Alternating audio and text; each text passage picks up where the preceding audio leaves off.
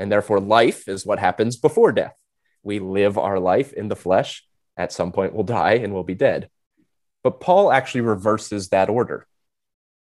He says, no, the life we live in the flesh before we die with Christ, that's the state of being dead, what Ephesians calls dead in our trespasses and sins, life in Adam, life according to the flesh, life before we die with Christ is life as death. And therefore, the path, the only path to being alive in the deepest sense is dying with Christ. I have been crucified with Christ. I no longer live, but Christ who lives for me. So being alive is life with death behind you rather than ahead of you. Life Amen. with judgment, not in the future, but in the past. God has already said, you are righteous. You are my beloved child.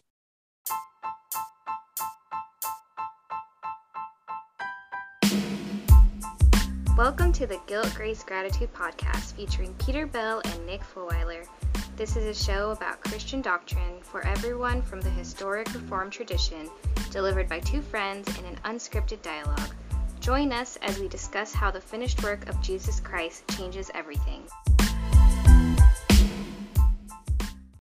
Hello, everyone. Yet once again, it's another day of fresh grace and mercy. This is the Guilt, Grace, Gratitude podcast, where we bridge the gap to Reformed Christian theology for your listening pleasure. And today is a book club episode. We have Jonathan Linebaugh on. He's going to be talking about his new book, published by Eerdmans, The Word of the Cross, Reading Paul. So we're going to jump into this conversation here in a moment. But as always, some show note reminders. If you look at our show notes, you'll see a link to Eerdmans. Click that link. You can get this book for yourself. There's also some information about how to contact us through the show, how to find us, see our content, Twitter, Instagram, and our email. There's also information on how to contact Peter directly. He's opening up his own church, Santa Ana Reformed, here in exactly a month based on our recording date. So I don't know based on the published date when it would be. But contact him. He's got his own email. You can ask him questions about and where to meet up and things like that. There's also a link to find a local Reformed church near you. So as we all know, the Reformed Church is an umbrella of other smaller denominations, URC, PCA, OPC, among many others, that hopefully you can find one close to you to visit or call home for in-person worship that we're called to do. And then there's information on becoming a bridge builder. So that's a group of people that financially support our show. So without any more to say, I think I'll let Peter further introduce Jonathan Linebaugh. Yeah, we have Dr. Jonathan Linebaugh, who is currently a lecturer in New Testament at Jesus College at the University of Cambridge, but he's going to be taking up a post as a New Testament scholar and a next Anglican Chair of Divinity and director of his Institute of Anglican Studies at Beeson Divinity School. So we're kind of catching him in this like middle between two phases, jumping across the pond, coming back to the States. But it's a pleasure to have you on, Dr. Linebaugh. It's very great to be here. It's an honor to be with you, and I'm looking forward to the conversation. So thank you. Yeah, absolutely. Let people know that are listening what room you're in. I thought that was really interesting. That's right. Yeah. Well, yes. So maybe it is good that you caught me before we made the move. As Peter said, we're transitioning back to the States. That's where we're originally from, my family and I. But we've been in the UK off and on for 10 years now, 7 of them at the University of Cambridge. And Jesus College is actually the college that Thomas Cranmer, who was one of the English reformers, one of the Protestant martyrs under Queen Mary, Bloody Mary, the main architect of the Book of Common Prayer. When he came to Cambridge, before he could really study theology, he had to learn Greek and Latin. And the room that's my college office in Jesus College is the room he learned his Greek and Latin in. So if we get to talk about Thomas Cranmer, we'll be doing it in an appropriate place. That's right. Nice. Yeah, we will. Yeah, Nice. we'll have a couple questions based off of Cranmer. And so I know we have some Anglicans listening to this too. So you guys will get to learn a little bit some of this history behind it too. So you've already kind of touched on it, but can you tell us a little bit about yourself, your background, education, interest, and then what kind of led to this work? Sure. Appreciate it. So I'm married to Megan, and we have 3 children. And in some ways, my start in studying theology coincides with my time meeting Megan. We were at Messiah College in Pennsylvania for our undergrad, and I got a degree in economics, which I don't know if that served me in any way. I trust that in God's providence, I did what I was supposed to do. I can't always see that, though. But about halfway through, I got really interested in studying theology. I had honest questions for myself that I didn't know the answer to. I didn't really doubt what I believed, but I had big questions about why I believed what I believed and why it mattered. And it was really that process that showed me both that studying theology was a meaningful way of asking those questions, that books, conversations, libraries could be a meaningful way of exploring why and what you believe. And at the same time, there was a sense of a call of vocation, that this studying of theology was not just for myself, but was for the sake of proclaiming the gospel in some form. And this really comes together in one of Martin Luther's earliest Reformation writings. In 1518, he wrote a little treatise called For an Inquiry into Truth. That was the first half. That sounds very academic. But then the second half was, and for the consolation of troubled consciences. And it was that double sentence that sort of captured my vocation. I felt called to go make an inquiry into truth, but also I was doing it for the sake of preaching comfort to troubled consciences. And so I went off to seminary, not really sure if that would look like parish ministry or academic work. Still had lots of questions, was still unsure. Went off to Durham University, where I did my doctoral work on Paul's theology in comparison with early Jewish literature. Came back, taught at Knox Theological Seminary for 4 years in Florida. And then after that, headed to Cambridge, where I've been for 7 years, before now heading to Beeson as the Anglican chair. So it's always very much been an academic vocation as a form of ministry, understanding myself as a ministry of the word, research, if you like, as a way of receiving the word. Remember what Paul asked the Corinthians, what do you have that you did not receive? And I think about research like that. It's a way of receiving the good news, so we can then do the ministry of passing it on through proclamation. No, I love it. Yeah, I think it's a really healthy way of looking at of academic ministry, that this is something that feeds the church, feeds people's consciences, and is not just kind of in this high ivory tower doing its own thing, and the church is kind of lowly and doesn't really look at academics, but these two are married in a very real way. So you've already kind of talked about this, your background and stuff, but more kind of towards this book too. And this book is about some of Paul's epistles and some kind of themes throughout Paul's epistles. And Nick will kind of catch another theme on this too in his next question. But how did this book come about? Because it's not really like it's not a book that you kind of started and you wrote and then kind of gave to the publisher and told them to publish it, but it's kind of this amalgamation. It's all these different articles that you published before, with I think a couple new ones that you wrote for this book. So you can kind of talk about the process, how this book came about, and what you're hoping to do with it. No, thanks. It's helpful to clarify, if for no one else than for myself, and for the publisher, who recognized that this really was a book rather than just a collection of separate things. But nevertheless, quite a bit of the material in it did start as separate individual things. So there's some things that were published in academic journal articles, some things that were chapters in other books. There's a couple of completely new chapters. There's a new introduction, a new foreword. One of the chapters got sort of doubled in size, and so it's basically a rewrite.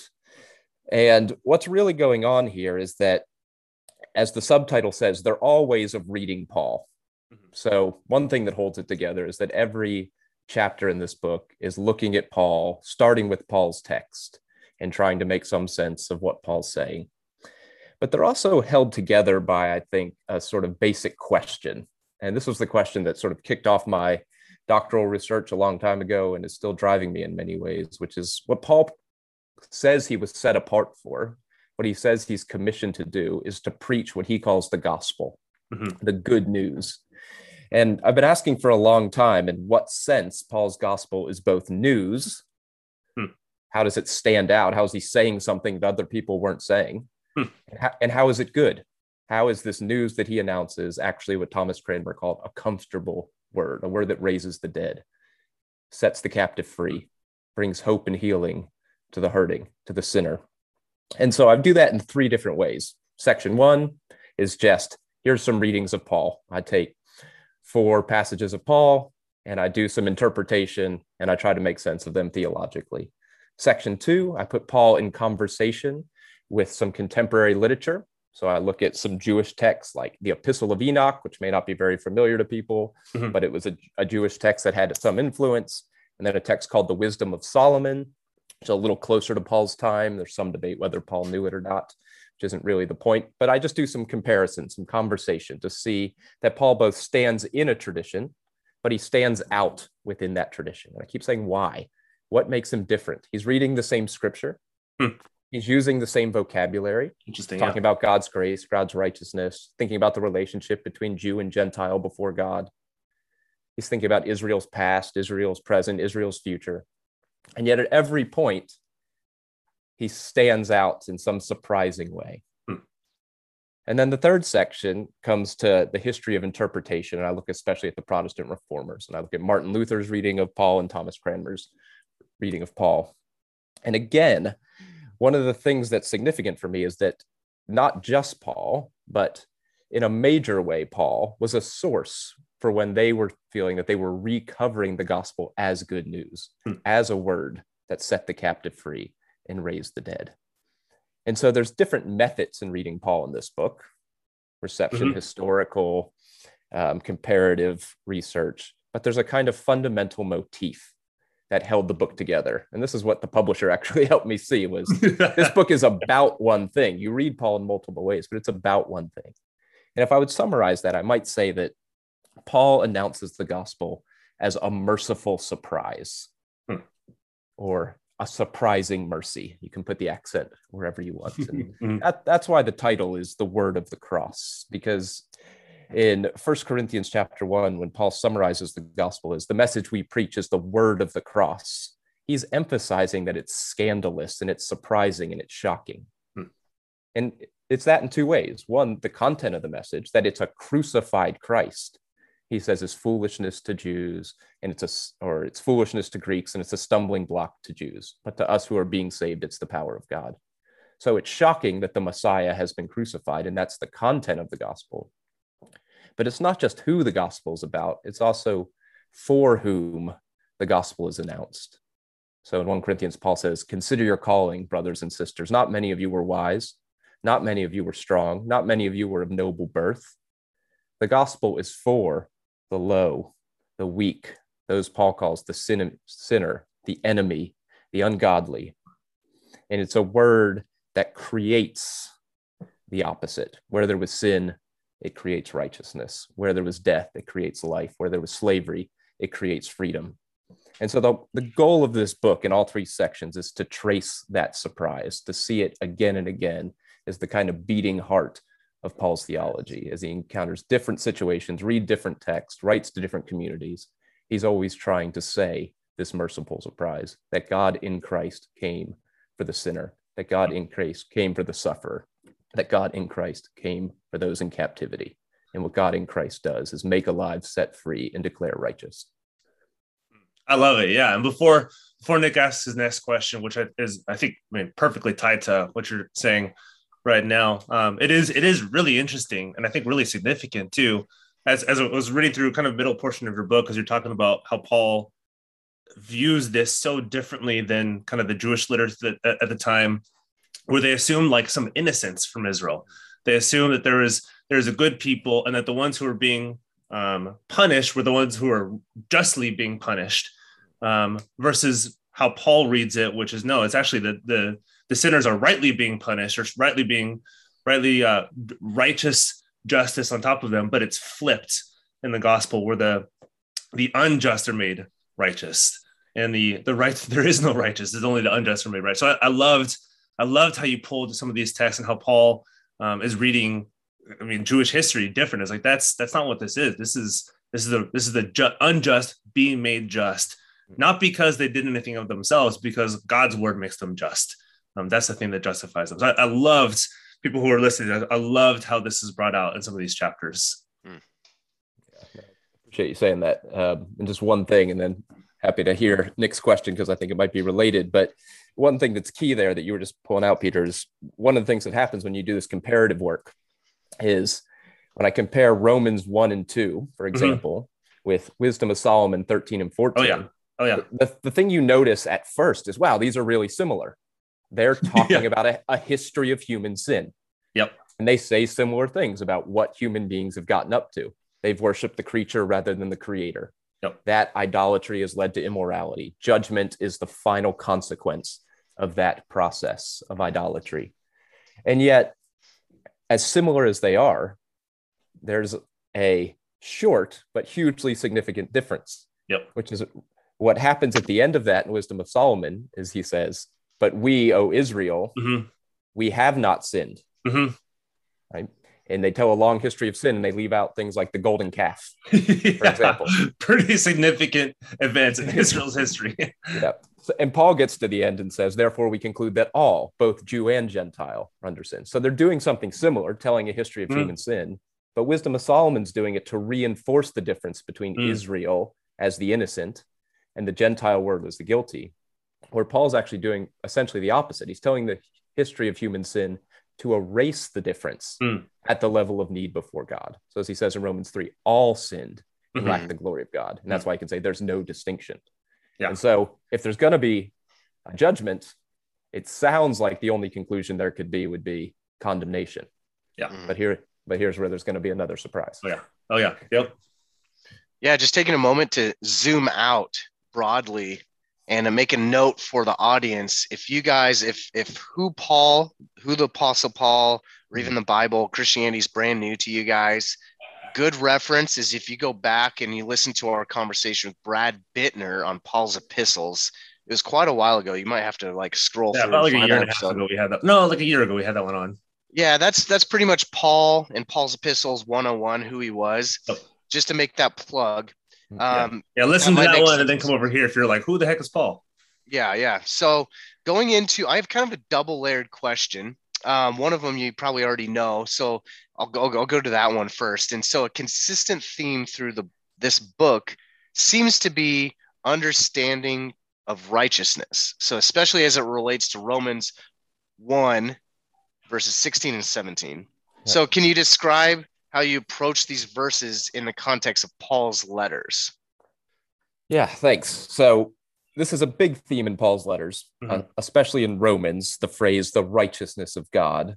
And related phrases or related words show up in a lot of other places. So when Paul talks about righteousness, it's the same word in Greek that he's talking about when he talks about justification in, say, Galatians or something. So it's a theme that's not in every letter of Paul, but it's in some significant places in some significant letters. And it was one of the really interesting points for me to do some comparative work, because righteousness language is all through the Old Testament, Israel's scripture. It's in the Jewish tradition before Paul. It's in the Jewish tradition at the same time of Paul. It's something that everyone talks about. So talking about righteousness, and for that matter, talking about grace, is not unique to Paul. That doesn't make him stand out. That situates him very naturally in his Jewish tradition as a reader of the Hebrew Bible and of its Greek translation. So no real surprises there. But what's surprising is what he goes on to say reveals the righteousness of God. Where do you look if you want to see God's justice or righteousness? And what actually happens when God reveals God's righteousness? So one of the texts I compare Paul with is called the Epistle of Enoch. And the main thing to know for this is that it was written to a community that was suffering what they perceived to be injustice. The people, the kind of us group of the text, who thought of themselves as innocent or righteous, were suffering. And the people that they perceived as ungodly or wicked, who were oppressing them, were being blessed. And the great promise that the Epistle of Enoch makes is a day will come when God's righteousness will be revealed. And then things will be made right. The righteous will be recipients of blessing and mercy, and the ungodly will be recipients of judgment and condemnation. So you might say that the message of the Epistle of Enoch is, I know there's injustice now, but then the righteousness of God will be revealed, and sinners will be condemned, and the righteous will be justified. Now, I say it like that because the way Paul says it in Romans 3:21 is, but now, not but then, but now the righteousness of God is revealed. And then he says, all sinned and lack the glory of God and are righteous through the grace and the gift that is in Christ Jesus. So if you want to know where to look for Paul to see God's righteousness being revealed, you don't have to wait and wonder what the last day will be like. You can look at what God has done in the life, death, and resurrection of Jesus. That's the site where God reveals God's righteousness. And this is what Paul says in Romans 1, 16 and 17. He says, I'm not ashamed of the gospel, for it's the power of God unto salvation to all who believe, to the Jew and also and equally to the Gentile.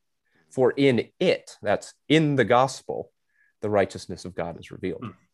Now, Paul says that the prophets, the law, they witness to the righteousness of God. They point to it, they promise, they prepare for it. But if you want to know where it's actually demonstrated, it's in the life, death, and resurrection of Jesus. And when that righteousness is revealed, it doesn't do what everyone assumed it would do, which is condemn the sinner. It condemns sin, but because it does that through the death of God's Son, it actually saves the sinner. And so this, again, to use that language, is the merciful surprise of God's righteousness. God comes in Christ and reveals God's righteousness. He does the thing that God is promising to do, make all things right. But he does it in such a way that those who are wrong, those who Romans 5 says are weak, ungodly, sinners, and enemies, are the objects of God's saving mercy. And this really makes Paul stand out. This is what Paul calls the justice of God and the grace of God. It's what God has done and what God has given in Jesus. And it's not something that comes and finds people who are righteous and sort of gives them a stamp that confirms that they are righteous. It's something that comes and finds people and a whole world that is unrighteous, and through the gift of Christ creates what wasn't there: righteousness, life, forgiveness, and freedom. Right? Luther had this nice phrase: the love of God does not find, but creates that which is pleasing to it. And that's one of those key Reformation insights, that justification in Paul is not God confirming what's already the case, or even God slowly morally turning it into the case, but God coming as the creator in Christ and making it the case through his declaration. Yeah. Before Nick adds some, I got to tell our... If I may, I want to revisit a theme that you brought up earlier and maybe peel the onion back on it, if that's okay. And then Peter can go ahead into his question. The title of your book, The Word of the Cross, is right off the bat in your book. You unpack the why you named the book that. And you go into 1 Corinthians 1:23 and also 2:2 and 15:3. But just kind of maybe for the audience explaining why that verse is connected and how it's so countercultural and supernatural, what really happened on the cross. And I think in 1 Corinthians 1:23 kind of explains that, but I'll let you kind of go through that. Yeah, no, it's really helpful. I mean, it's interesting because none of the chapters in the book are actually about 1 Corinthians chapter 1.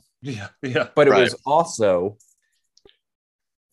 obvious to me that 1 Corinthians chapter 1 captured the theme of the book better than any other chapter could, with this phrase, the word of the cross, which really just celebrates and almost parades the surprise of the gospel, that who the gospel announces as Savior is one who was crucified on a Roman cross.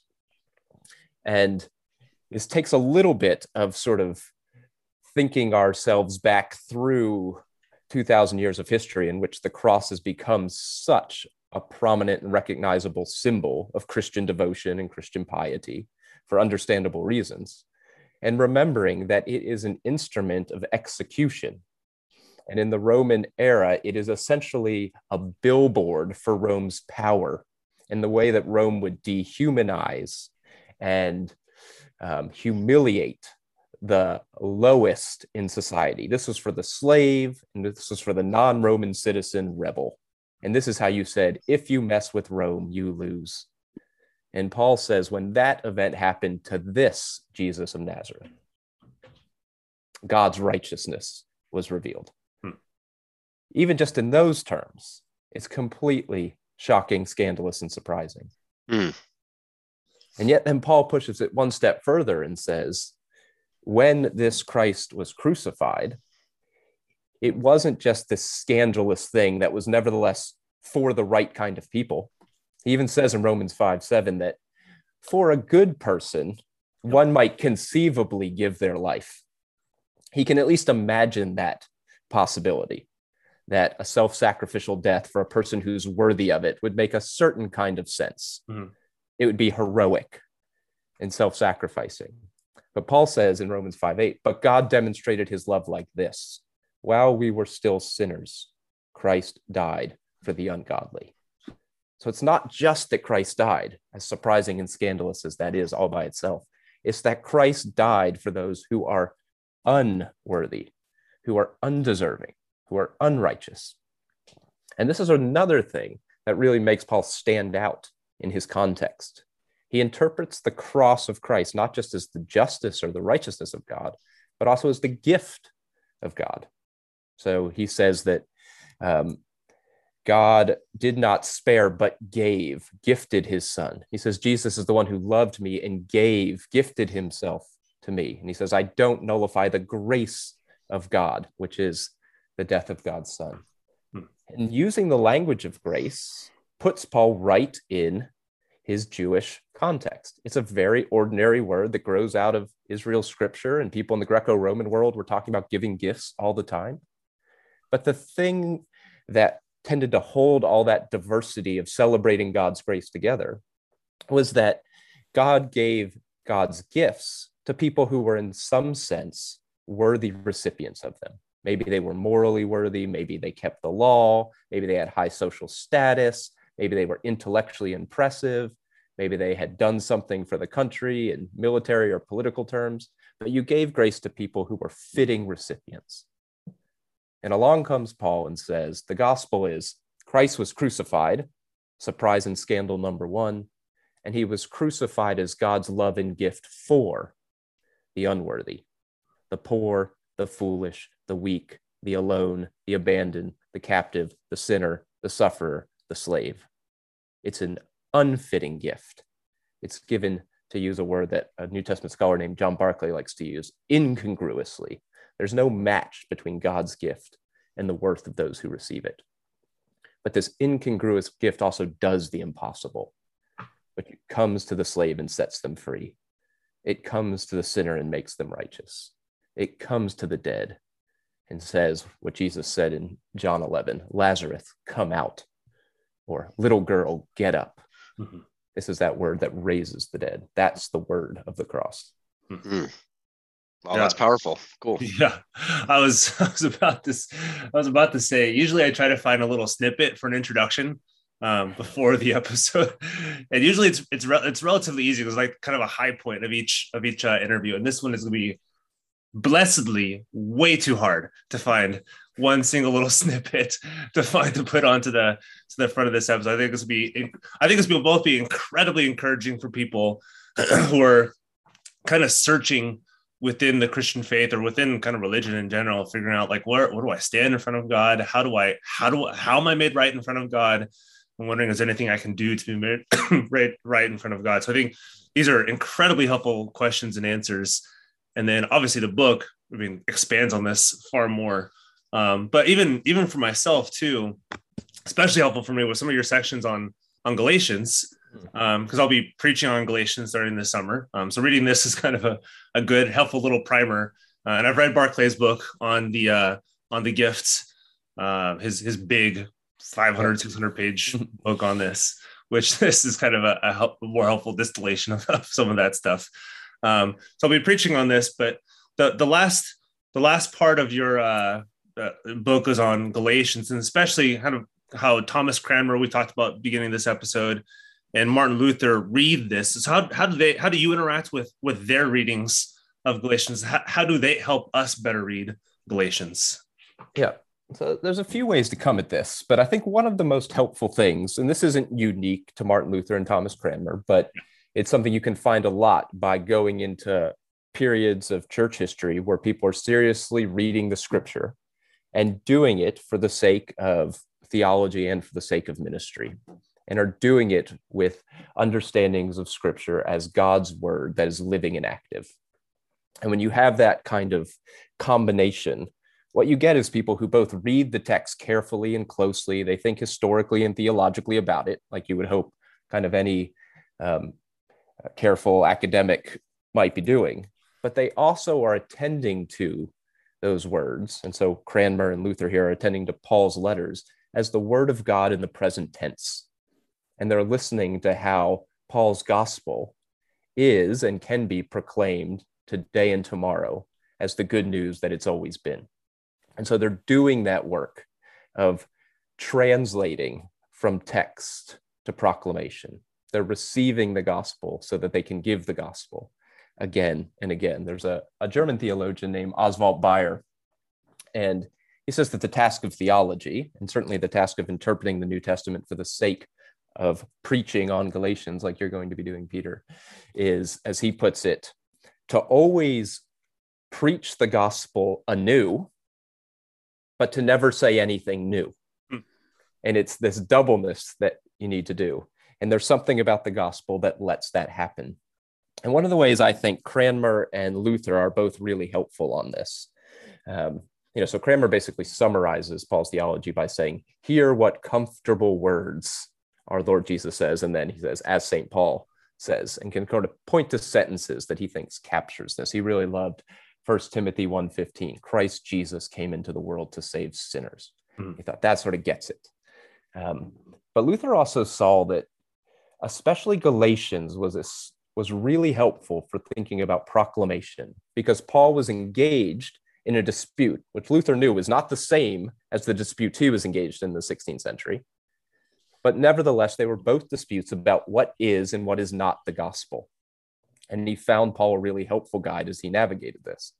So when Paul writes Galatians, he says that the Galatians are turning from the one who called you in grace and are turning towards another gospel. And there's plenty of debates and details about what exactly that other gospel is. It looks like it was devotion to Jesus plus observance of the Mosaic law in some sense. But the key point is Paul said, that's not the gospel. That's the other gospel. And he contrasts that with what he calls the gospel of Christ. And basically all of Galatians, which is full of all these kind of antitheses, this not this, but that, is him arguing against the other gospel and arguing for and proclaiming the gospel of Christ. Mm-hmm. So when Paul says in Galatians 2:15 following, which was very significant for Luther, a human being is not righteous by works of law, but through faith in Jesus Christ. Luther said, there you go. That's Paul in one set of vocabulary, one set of imagery, summarizing the gospel. It's not works of law. It's not what you've inherited or what you've achieved. It is what God has done for you in Jesus Christ. And so then Luther could turn and proclaim in his context, it's not going on pilgrimage. It's not works that have been invented by human traditions as Luther understood it. And he would say, if it's not even the law of God given through Moses, then how much more is it not all of these other human traditions and works, which may or may not be good, which may or may not be helpful, but they're not the road to righteousness in life. What is Jesus Christ and him alone. And so you can see how from there it flows things like grace alone, faith alone, Christ alone. Mm-hmm. They become ways of saying nothing but Christ is the gospel. And you basically only have two options. You have Christ and or not Christ. That's not the gospel. And you have Christ and nothing else. And that is the gospel. And Luther could sort of take that as a resource anytime he was engaging with proclaiming a text or critiquing a different theological position and say, is this not Christ or more than Christ? Because if so, it's not the gospel. Or is this just Christ? And if so, then it's the gospel. And I think much of Luther's theological work over the last 30 years of his life is just repeatedly doing that. And I think he learned that from Paul. Yeah, that points to the five solas really well. Yep, absolutely. No, that's yes. There's just so much good stuff in this book, in this interview, that I really encourage people to not just kind of go through this and listen to it, but kind of dwell on some of these things, dwell on these truths as you're reading the book, as you're reading Galatians, as you're reading Corinthians, all this stuff. Let this seep into you. This is I don't say this often, but this is one of those interviews I think that you should listen to a couple times to let some of this kind of dwell on you as you read this book as well. And then another article, I've actually seen this referenced elsewhere. This is not the first time I've read about it in other books. This is the first time I actually read the article myself, which is really helpful to read the article for yourself instead of reading about the article. But it was chapter 4, the speech of the dead, which people are like, is this like a Halloween reference? Like what's going on with some of this stuff? It's on Galatians 2:20. And Paul talks about he is not the one who's living, but Christ in him. And I think this would be incredibly helpful for our listeners, those looking at this and wondering, what does this verse talk about? How is Paul using this? How can you die but still live at the same time? So can you describe your approach to this verse and what this means for us?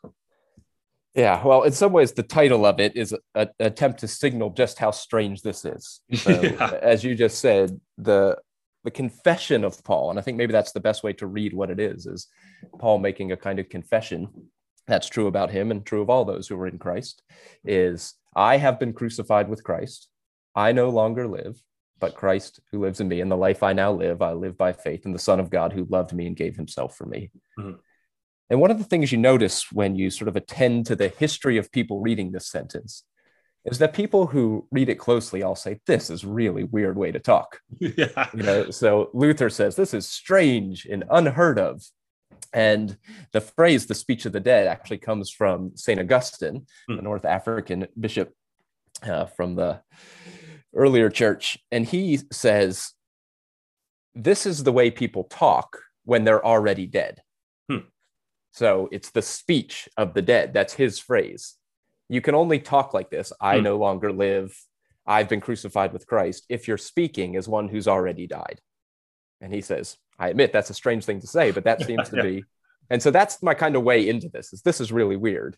And actually, it's funny because if you look at sort of contemporary biblical scholars, not all of them, but some have basically said, this is too weird to even try to interpret. So E.P. Sanders, who's a significant New Testament scholar, said a few decades ago now, when he was reading this, he said, this seems to be really important to Paul, very close to the core of what Paul thought the gospel was.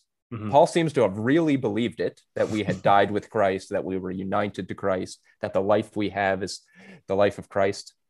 And he said, but I have no idea what this means, and I have no category to propose. And so in one sense, you say, fair enough, this is difficult. But what happens if we look at Augustine, if we look at Luther, if we go back into the history of the tradition and pay close attention to Paul, how is this good news? And that's what I was trying to hear, was how is this strange confession one of the ways Paul announces this merciful surprise? It's clearly surprising, but how is it mercy?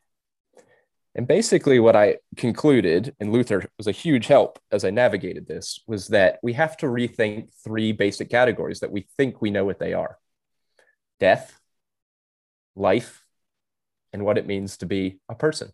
What's the sort of source of our life? And so we tend to think that death is what happens after life. We'll live our life in the flesh, we'll die, and then we'll be dead. And therefore, life is what happens before death. We live our life in the flesh. At some point, we'll die and we'll be dead. But Paul actually reverses that order. He says, no, the life we live in the flesh before we die with Christ, that's the state of being dead, what Ephesians calls dead in our trespasses and sins. Life in Adam, life according to the flesh. Life before we die with Christ is life as death.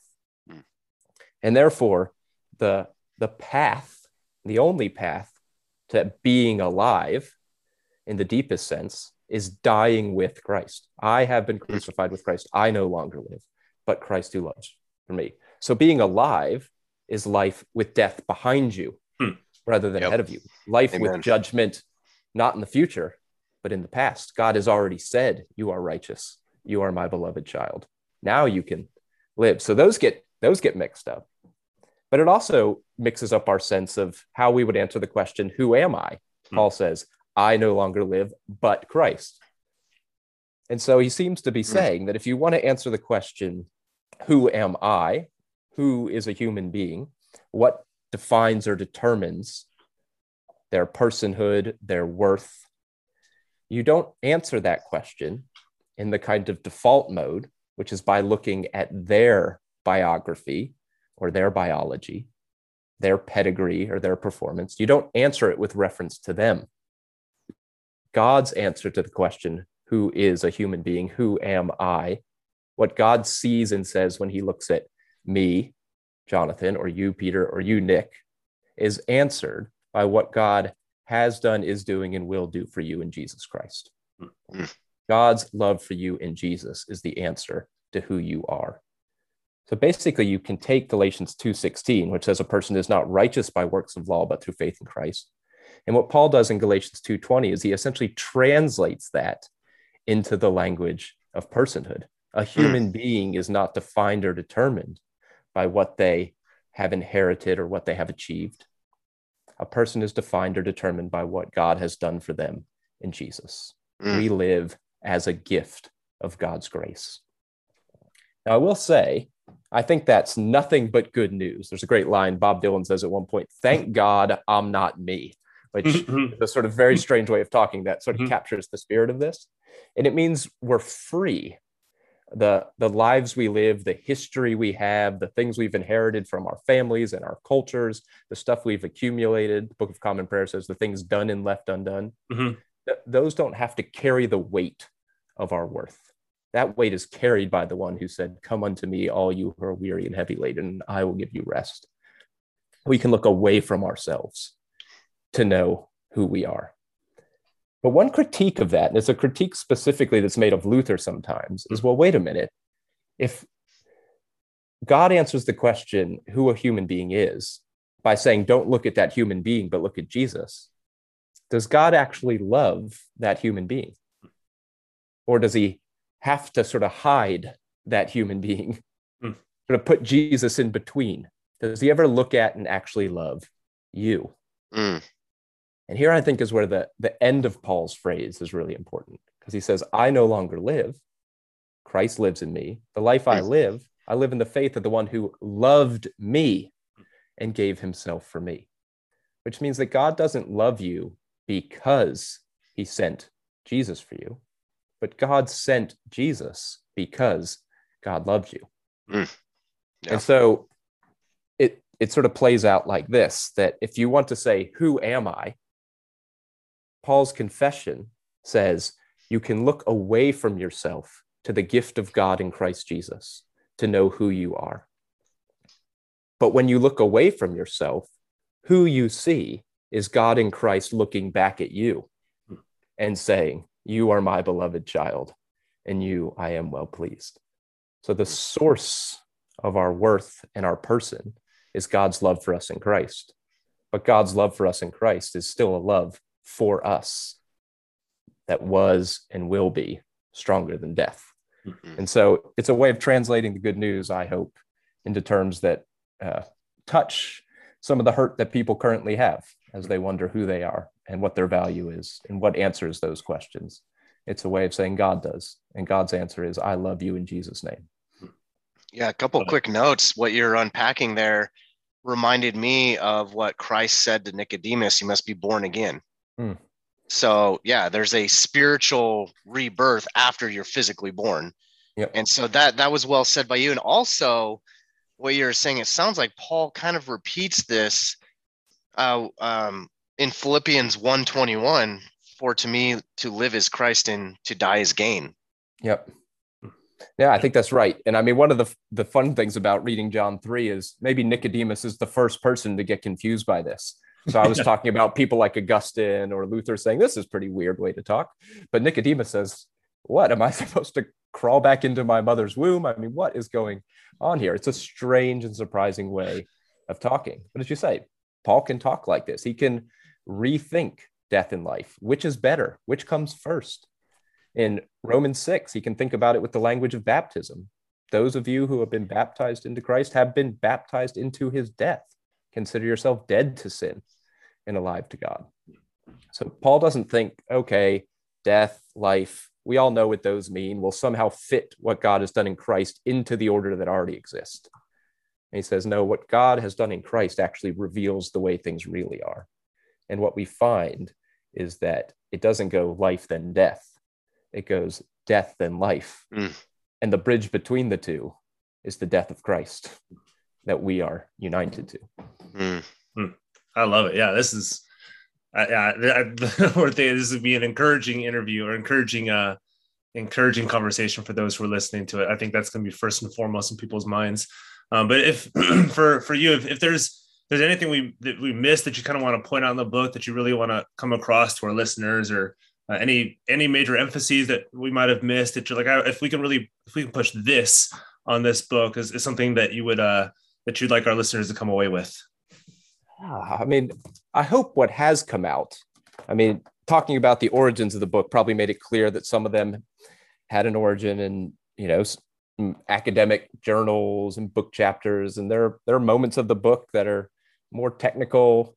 There are moments of the book that are a little less technical, but it can be a fairly academic book. But I hope what's come out is that every sentence in it is written out of the conviction that they're significant for real people and real pastoral ministry, that they come out of real questions. They were my questions that kept me awake at night. They've been sentences that have set me free when I've been preaching sermons. And part of the reason I think they do that, and one of these things that's the pattern of Paul, is that Paul is really, I think I say this maybe in the preface, he's an apostle of a double apocalypse, or that there's two revelations that he announces. You see this really clearly in Romans. He says, the wrath of God is revealed. All are under sin. All sinned and lack the glory of God. That's one revelation, one unveiling. It's something that we don't fully know unless God reveals it to us, Paul says. We have to find out who we actually are in terms of our need for God's grace. We feel it, but we don't always face it. It kind of simmers. But Paul's proclamation lets it come to the surface and lets us deal with it honestly. But then the second revelation is the righteousness of God has been revealed. And it's those same sinners who are the recipients of God's saving mercy. And what I think that means is that right at the heart of Paul is this combination of honesty and hope. There's a kind of realism about the pain and the questions and the confusion and the suffering that can make up an actual human life. And yet, the word of hope that Thomas Cranmer called the comfortable words is not just something that kind of meets or matches the pain, but it's a word that's even stronger than the diagnosis. So there is a diagnosis. We need Jesus, but there's a word of deliverance that's even stronger. God has given Jesus.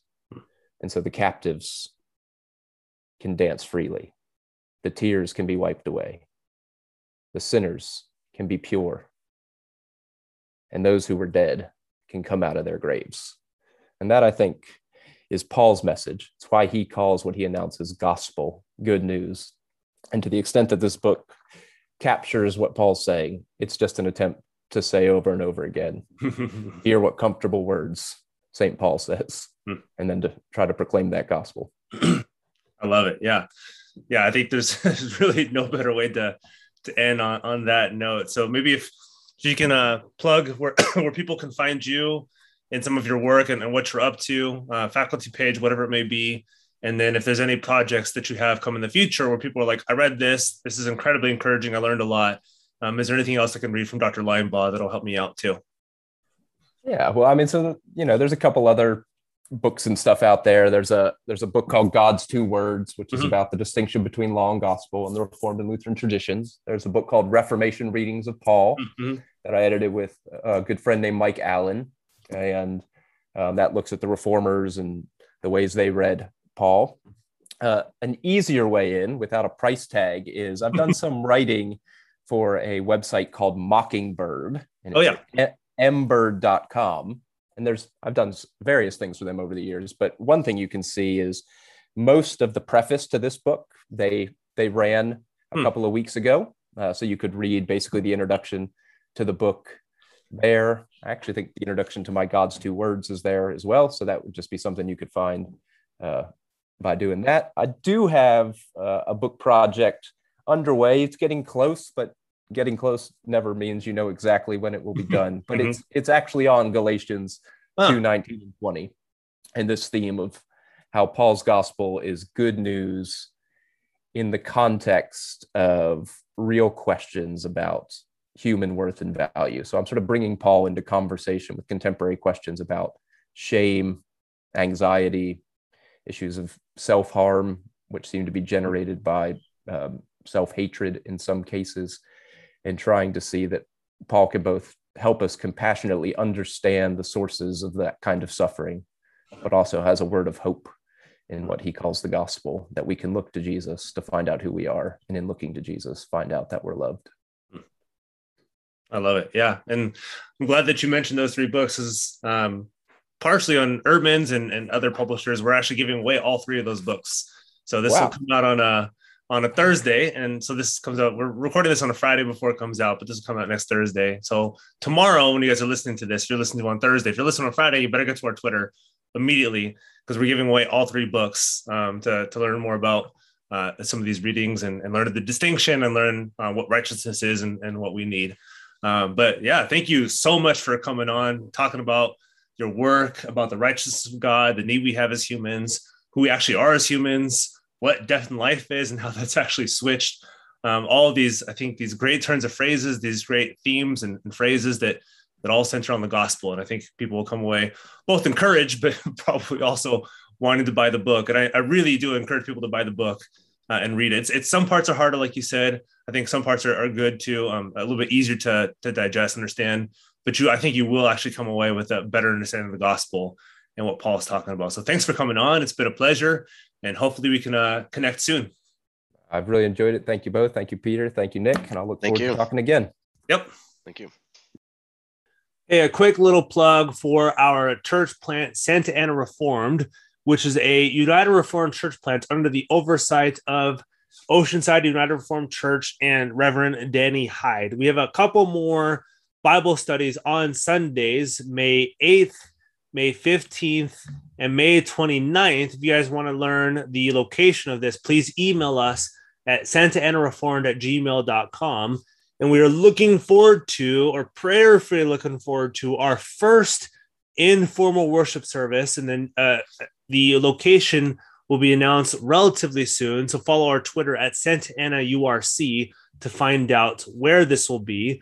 We're looking forward to our first informal worship service, June 5th, near downtown Santa Ana. So if you'd like to be part of our worship service, either look at our Santa Ana URC Twitter handle or email us again at santanareformed@gmail.com. If you or someone else you know would like to be part of a local Reformed church to experience this doctrine that we've been talking about, this theology we've been talking about, the finished work of Christ given to sinners by faith, accredited to us as perfectly righteous, his perfect obedience given to us by faith. If you'd like to see this in the context of a local church, please do contact us. We'd love to see you there to do these 3 marches of the church, proclaiming the gospel, administering the sacraments, and exercising church discipline faithfully according to God's word. We'd love to see you there. This sweet fellowship community that we're building, this core group that we're building, to eventually lead to a fully fledged church. Again, we hope to see you there. I hope to see you there. God bless.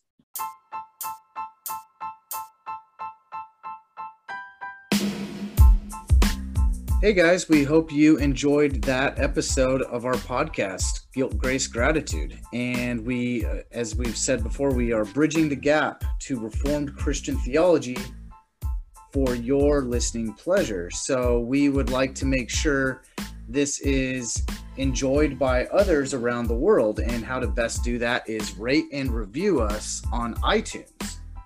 Yeah, and after you rate and review, or instead of rating and review, or doing everything all in once, retweeting us on Twitter, liking us on Twitter, liking us on Instagram, following us on both of those platforms, because that actually puts in front of people's physical face this podcast, these guests, and most importantly, the gospel and the doctrines that these guests are bringing in front of you guys. So please do that. It helps get in front of more people.